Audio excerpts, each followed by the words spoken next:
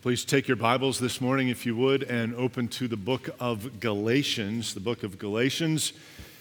If you have one of the Bibles that we give out on the way in, if you need a scripture, Galatians chapter 4, you will find on page 915 in that Bible. If you don't own a Bible of your own, I would encourage you to take ours home with you. We buy them in order to give them away. So if you've got a Bible at home, leave it here, please. It's for somebody who needs one or doesn't have one. But if you don't have a copy of the Bible, please take ours. You will find it to be full of everything you need to know to live a life that pleases God. And friend, there is nothing more important in the world than you living a life that is pleasing to God. It has something to do with your eternal soul. And so I would encourage you to take a copy of those scriptures with you. You could start right in the beginning. You could even start in the Gospel of John. John's an easy name to remember, so just remember John. And you'll find a book in the Bible called John, and you could read that, and it will tell you everything about Jesus Christ you need to know. And John wrote his book so that you would believe in Christ. So that's a good place to begin. But if you've got your Bible there, open to Galatians chapter 4, if you would. Again, in our church Bible, that's page 915. And I'm going to begin reading for us in verse 1. So if you find the large number 4 on the page, that's the chapter.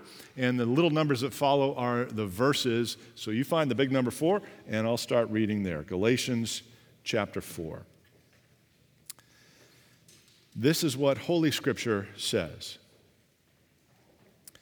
I mean that the heir, as long as he is a child, is no different from a slave, though he's the owner of everything. But he is under guardians and managers until the date set by his father. In the same way, we also, when we were children, were enslaved to the elementary principles of the world. But when the fullness of time had come, God sent forth his Son, born of woman, born under the law, to redeem those who were under the law, so that we might receive adoption as sons. And because you are sons, God has sent the Spirit of his Son into our hearts, crying, Abba, Father. So you are no longer a slave, but a son.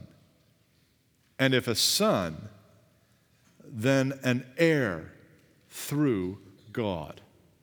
This is the word of the Lord. Thanks be to God. Friends, I'd like to invite you to take your Bible again and open up to Galatians chapter 4. This morning, we're going to be looking at verses 4 to 6. And as you do that, let me pray. Our Heavenly Father, today is a day where the tradition is to give gifts and to receive gifts, and maybe there are many of us who have come having experienced that already this morning. But I pray that you would help us to set aside the distractions and to remember the greatest gift that we've been given through your Son, Jesus Christ. Thank you for our dear Savior, and we pray that he would receive the glory, that he would be lifted on high in our midst, and that we would enjoy our Savior forever. It's in his name we pray. Amen. Now, the story of the first Exodus is a truly fascinating and remarkable story. I know that it's a story that many of us are really familiar with, but when you think about it, there's really no other story quite like it. You have back-to-back supernatural events. You have the voice of God that comes through a burning bush, the 10 plagues that strike Egypt, the parting of the Red Sea, the pillar of fire and smoke, water from the rock, manna that fell from the sky. It's just miracles after miracles after miracles. And we see that all of this is done to deliver the Israelites out of slavery from under the Egyptians. And you know the story that this is an enslavement that the people of God have experienced for over 400 years. And the Lord had appointed a servant, Moses, to lead his people out of their cruel and oppressive life of bondage. But every time I think about the story of the first Exodus with all the amazing things that took place in that event, I can't help but wonder what Moses felt in his heart every single time the Israelites grumbled and complained about wanting to go back to a life of slavery. I want you to just think about that for a second. If you were Moses, how would that make you feel? Something as foolish and as inconceivable as this, I think it's fair to say, must have caused him a great deal of pain in his heart. Free people wanting to go back to a life of slavery. Unfortunately, this kind of heart-wrenching pain wasn't only experienced by the prophet Moses. By the time we fast forward and come to the New Testament, we see that the Apostle Paul also felt this kind of pain in his heart because the same thing was basically happening to a group of Christians in Galatia, just in a different way. Now, during this time the letter was written, the letter to the Galatians, the Christians in Galatia were forgetting their identity as spiritually free people, and they were going back to their former life of spiritual enslavement under the law. What I mean is, instead of embracing the free gift of salvation that was given to them by Christ, they were once again trying to earn their salvation by doing good works like getting circumcised according to the Old Testament law. Somewhere along the way, they started to believe that Christ wasn't enough, and they actually needed to do these things in order to be truly saved. And this was a massive, massive problem because if you try to justify yourself and earn your salvation by keeping the law, then the condition is you must keep the entire law. That's what Paul says in Galatians chapter 5, verse 3. He says, I testify again to every man who accepts circumcision that he is obligated to keep the whole law. In other words, if you want to be saved by the law, then you must perfectly obey the whole law. Every single point of the law, every detail of the law, you must be perfect. But the reality is that will never work, because who can do such a thing? The Bible is very clear, and I think even our own experience testifies to this truth that no one is perfect. No one is righteous, not even one. So in trying to earn their salvation by doing good works, see what these Galatian Christians were actually doing was they were putting themselves back in bondage to the law. These free Christians were running back to their former life of slavery. And so in response to this massive problem, Paul wrote this letter to remind these wavering Christians of their freedom and their true status in Christ. Now, this morning we're going to be looking at Galatians chapter 4, verses 4 to 6, just those 3 verses, which talks about God's work in sending forth his Son into the world. And I decided to preach this text because it does talk about the incarnation of Jesus Christ. But this morning, I want us to think a little deeper about the meaning of Christmas.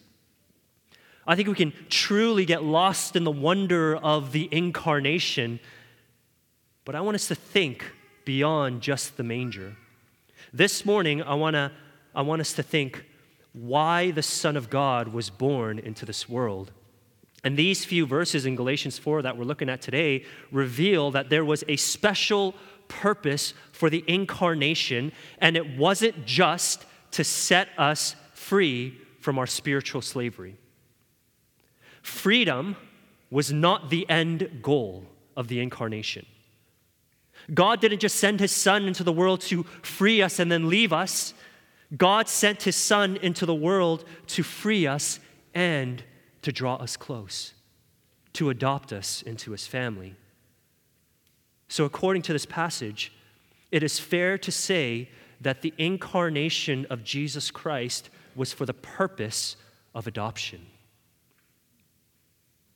A child was born so that many would be made children of God. The Son was given so that many would become sons and daughters of God. My dear brothers and sisters, we ought to rejoice as we ponder this amazing truth that God sent his Son into the world to set us free, but also to make us family. Christmas is about God desiring to have you and to make you his own children.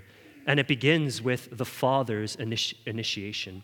So you can follow along in your bulletins with me. Point number 1, the Father sent his Son. Look with me at verse 4. Paul goes on and he says, "But when the fullness of time had come, God sent forth his Son, born of woman, born under the law." Now, when Paul talks about the fullness of time, he talks about this a couple times in his letters. It's basically his way of saying that the time was right. The time was perfect, according to God, to send his Son, the Savior, into the world. Now, I don't think we can know exactly why the moment Jesus came into the world was considered the fullness of time. There are some interesting guesses as to why that might be, but I don't think we can really know. What we do know is that the one who holds the beginning from the end has determined this point in history to be the perfect time. And in that moment, God set in motion his plan of redemption by sending his Son into the world. But when the fullness of time had come, God sent forth his Son. And what follows next in that verse is the means by which the Son was sent. You can see there in the text that there are two parallel statements. Jesus was first born of woman, and secondly, he was born under the law. And we're going to talk about those things in just a moment. But when you consider all of verse 4, that whole verse, in it is jam-packed with massive theological truths about Jesus Christ. In verse 4, you see both the divinity of Christ, but also the humanity of Christ. So first, the divinity of Christ. Where do we see that? We see that in that little phrase, God sent forth his Son. And I want you to just pay careful attention to that. It's not a son. It's not the son of an angel, if there were such a thing, but it's his Son, his own Son. This is the only Son of God. And right there is a profound statement that testifies to the divine nature of Jesus Christ. As the old Nicene Creed states, he is God from God, true God from true God. In other words, what we're talking about, who we're talking about, is Jesus, who is fully God. But we also see in Galatians 4:4 a mention of his humanity.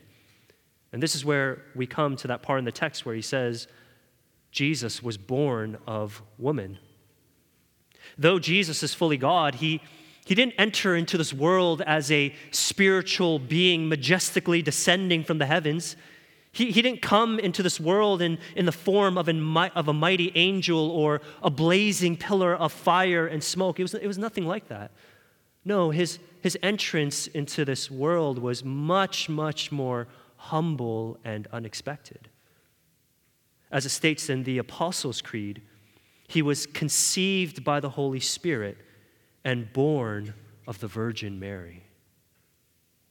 The Son of God became flesh and dwelt among us, which means that Jesus is fully God, but he is also fully man.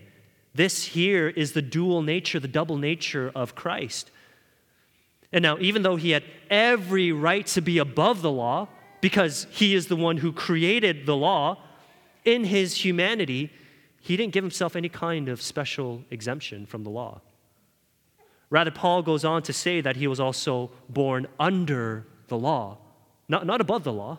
He was born under the law, meaning that he intentionally placed himself under the law. He subjected himself to the law, and he perfectly obeyed the law.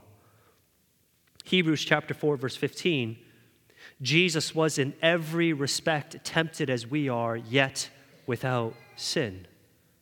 He was perfect. and he was perfectly righteous. And the reason why he was born this way, born of woman, born under the law, is explained in the very next verse, in verse 5.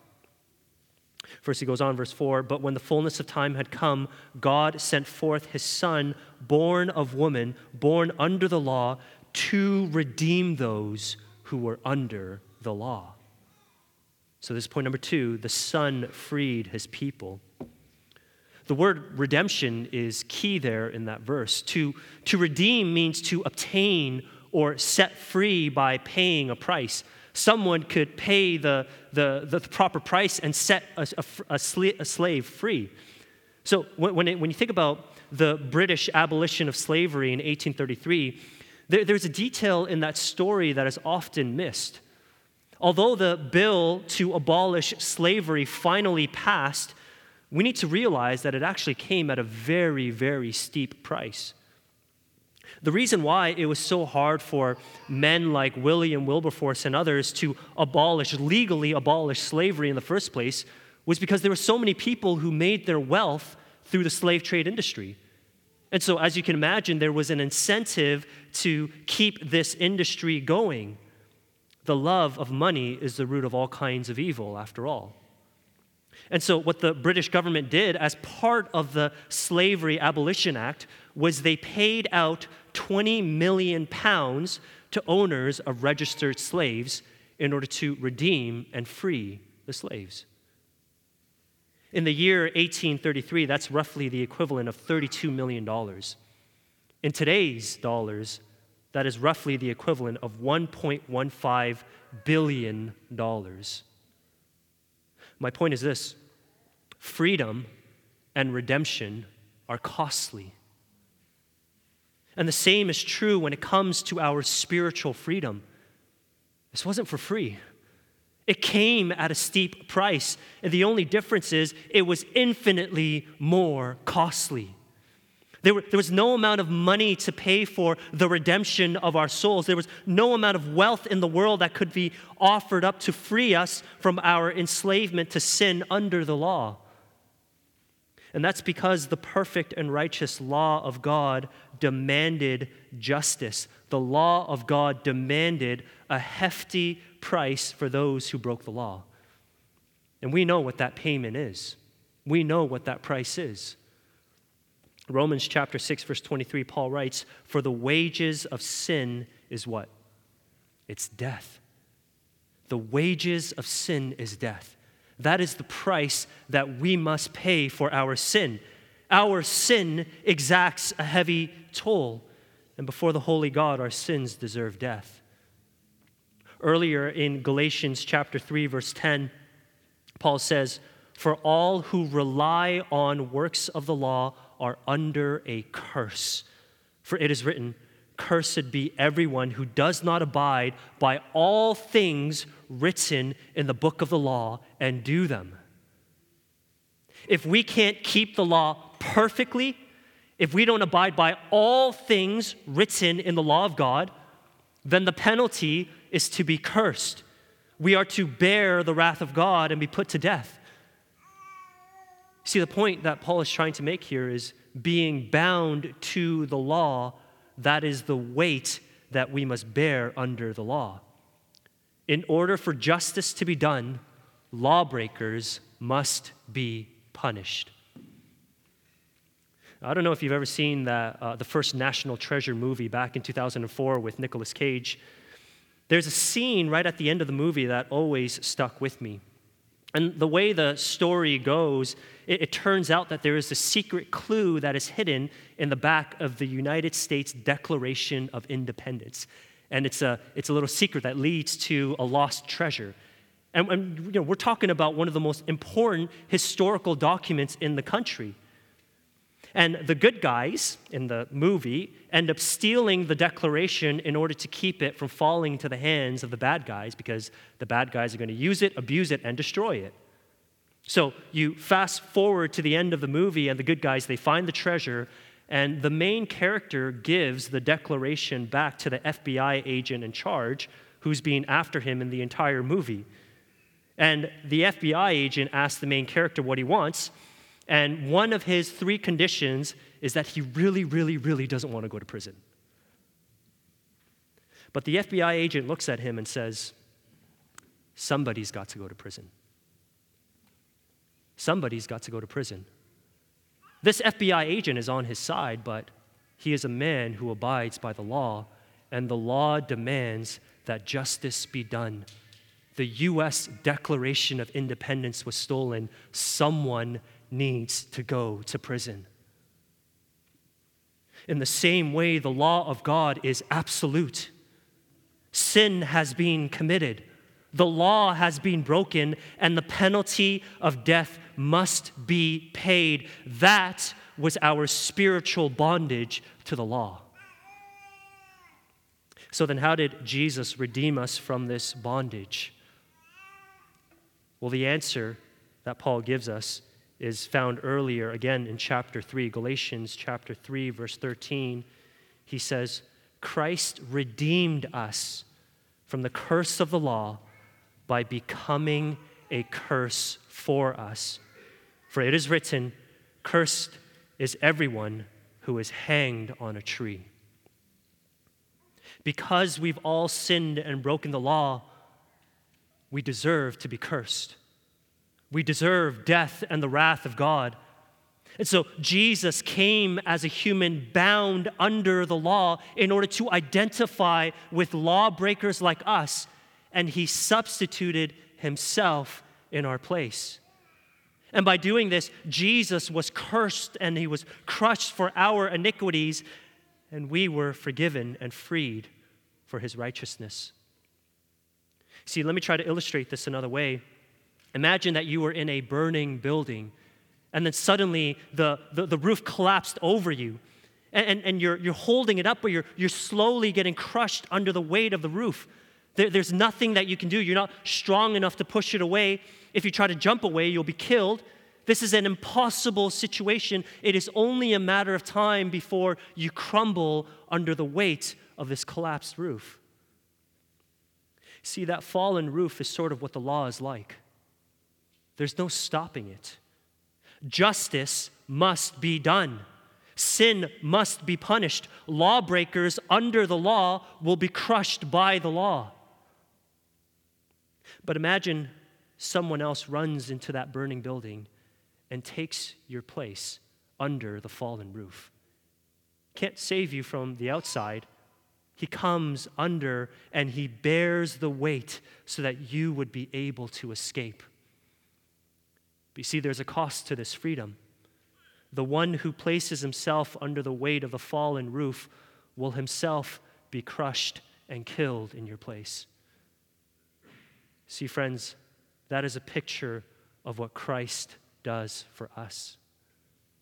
While we were being slowly crushed by the oppressive weight of the law because of our sinfulness, Jesus came under the law in order to bear the full weight of the law so that we could escape judgment and death. The just law of God demanded a steep price, and Jesus paid for all of it. He was crushed in our place so that we would be set free. This is true for all Christians who have put their faith in Jesus Christ. And if you're not a Christian, unless you are truly perfect, unless you can truly say that you've never done a single thing wrong in your life, then the reality is you are under the law of God and you deserve the curse of death. But this same freedom can be yours as well if you turn away from your sins and you put your trust in Jesus Christ. See, on the cross, Jesus sacrificed his own life as payment to free his people. And if you come to Jesus and you put your faith in him, then he will set you free. And Paul talked about the Gospel of John. Here's what John chapter 8, verse 36 says. And if the Son sets you free, you will be free indeed. If the Son sets you free, you will be free indeed, and no one can take that freedom away from you. My dear brothers and sisters in Christ, Christmas is a day where we commemorate and celebrate the birth of our Lord Jesus Christ. It's Merry Christmas. It's a day to be glad and rejoice because the light of the world has come to push away the darkness and to give us the light of life. The Incarnation is real and it produces joy, but our joy ought to be a somber joy as we remember that Christ was born to die. The Incarnation paved the way for the crucifixion, and the crucifixion was the payment for our redemption, for our freedom. By his death on the cross, Jesus purchased our freedom. But as I mentioned before, this good news of the gospel doesn't just end with our freedom. It ends with his saved people being adopted into God's family. So here's point number 3, the last point. The people adopted into his family. Notice that verse 5 doesn't just end with our redemption and our freedom. I mean, if you really think about it, it could have just ended with the words, to redeem those who were under the law, period, and that would have been enough. That would still be good news. To be truly free from our spiritual enslavement, the gospel could have ended with those words. But the verse goes on, and Paul talks about the purpose of Christ's redeeming work. Again, beginning in verse 4, but when the fullness of time had come, God sent forth his Son, born of woman, born under the law, to redeem those who were under the law, so that we might receive adoption as sons. The Incarnation paved the way for the crucifixion. The crucifixion was payment for our redemption, but redemption was for the purpose of adoption. That is the logical flow of this text. It begins with incarnation, it goes to redemption, and it ends with adoption. In that sense, here is the end goal of Christmas. God wanted you to be his child. God wanted to have you as his own and to be in a loving relationship with you. As J.I. Packer once said, adoption is the crown blessing of God. A child was born so that many would be made children of God. The Son was given so that many would become sons and daughters of God. The death of Christ was not only the payment for our freedom, but it was a payment to sign those spiritual adoption papers so that God would have us, people like us, sinners, rebels, lawbreakers, to have us as his own. How great is God's love for us that we should be called children of God. I don't want you to miss the beautiful Trinitarian work that is mentioned in this text. In verse 4, it is the Father who sends. In verse 5, it is the Son who redeems. And in verse 6, it is the Spirit who goes forth and indwells the people of God. Galatians chapter 4, verse 6, and because you are sons, God has sent the Spirit of his Son into our hearts, crying, Abba, Father. Abba, Father. The Spirit of God is given to all Christians in order to be our witness and confirmation that we are indeed children of God. And because that's true, we can call out to God, our Heavenly Father.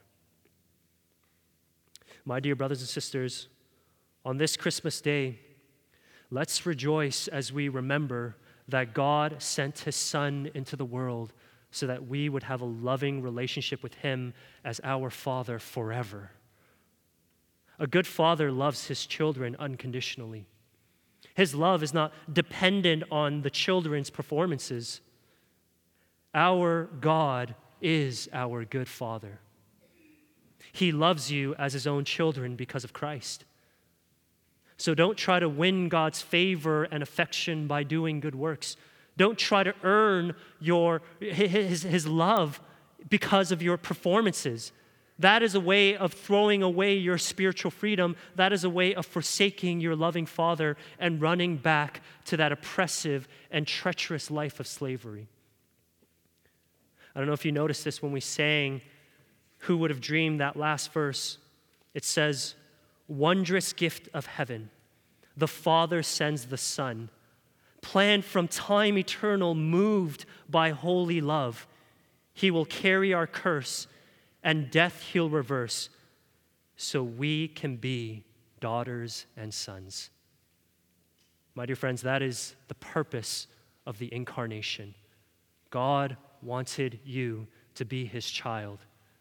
So enjoy him forever. He is for you, he loves you, and in Christ you belong to him. Let's pray.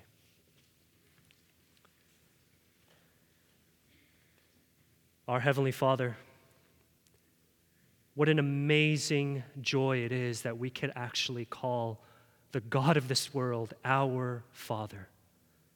Thank you for sending your only Son, born of woman, born under the law, the only one who lived a perfect, righteous life under the law. And yet, he laid down his life so that we would be set free and we would be adopted into your family. Our Father, thank you so much for your great love for us. We pray that our hearts would rejoice. It seems fitting that we as a church family would be here together on Christmas to celebrate the birth of our Lord Jesus Christ, to remember his death that bought us freedom, and to remember that we belong to you. Thank you for all that you've done through your Son. It's in his name we pray. Amen.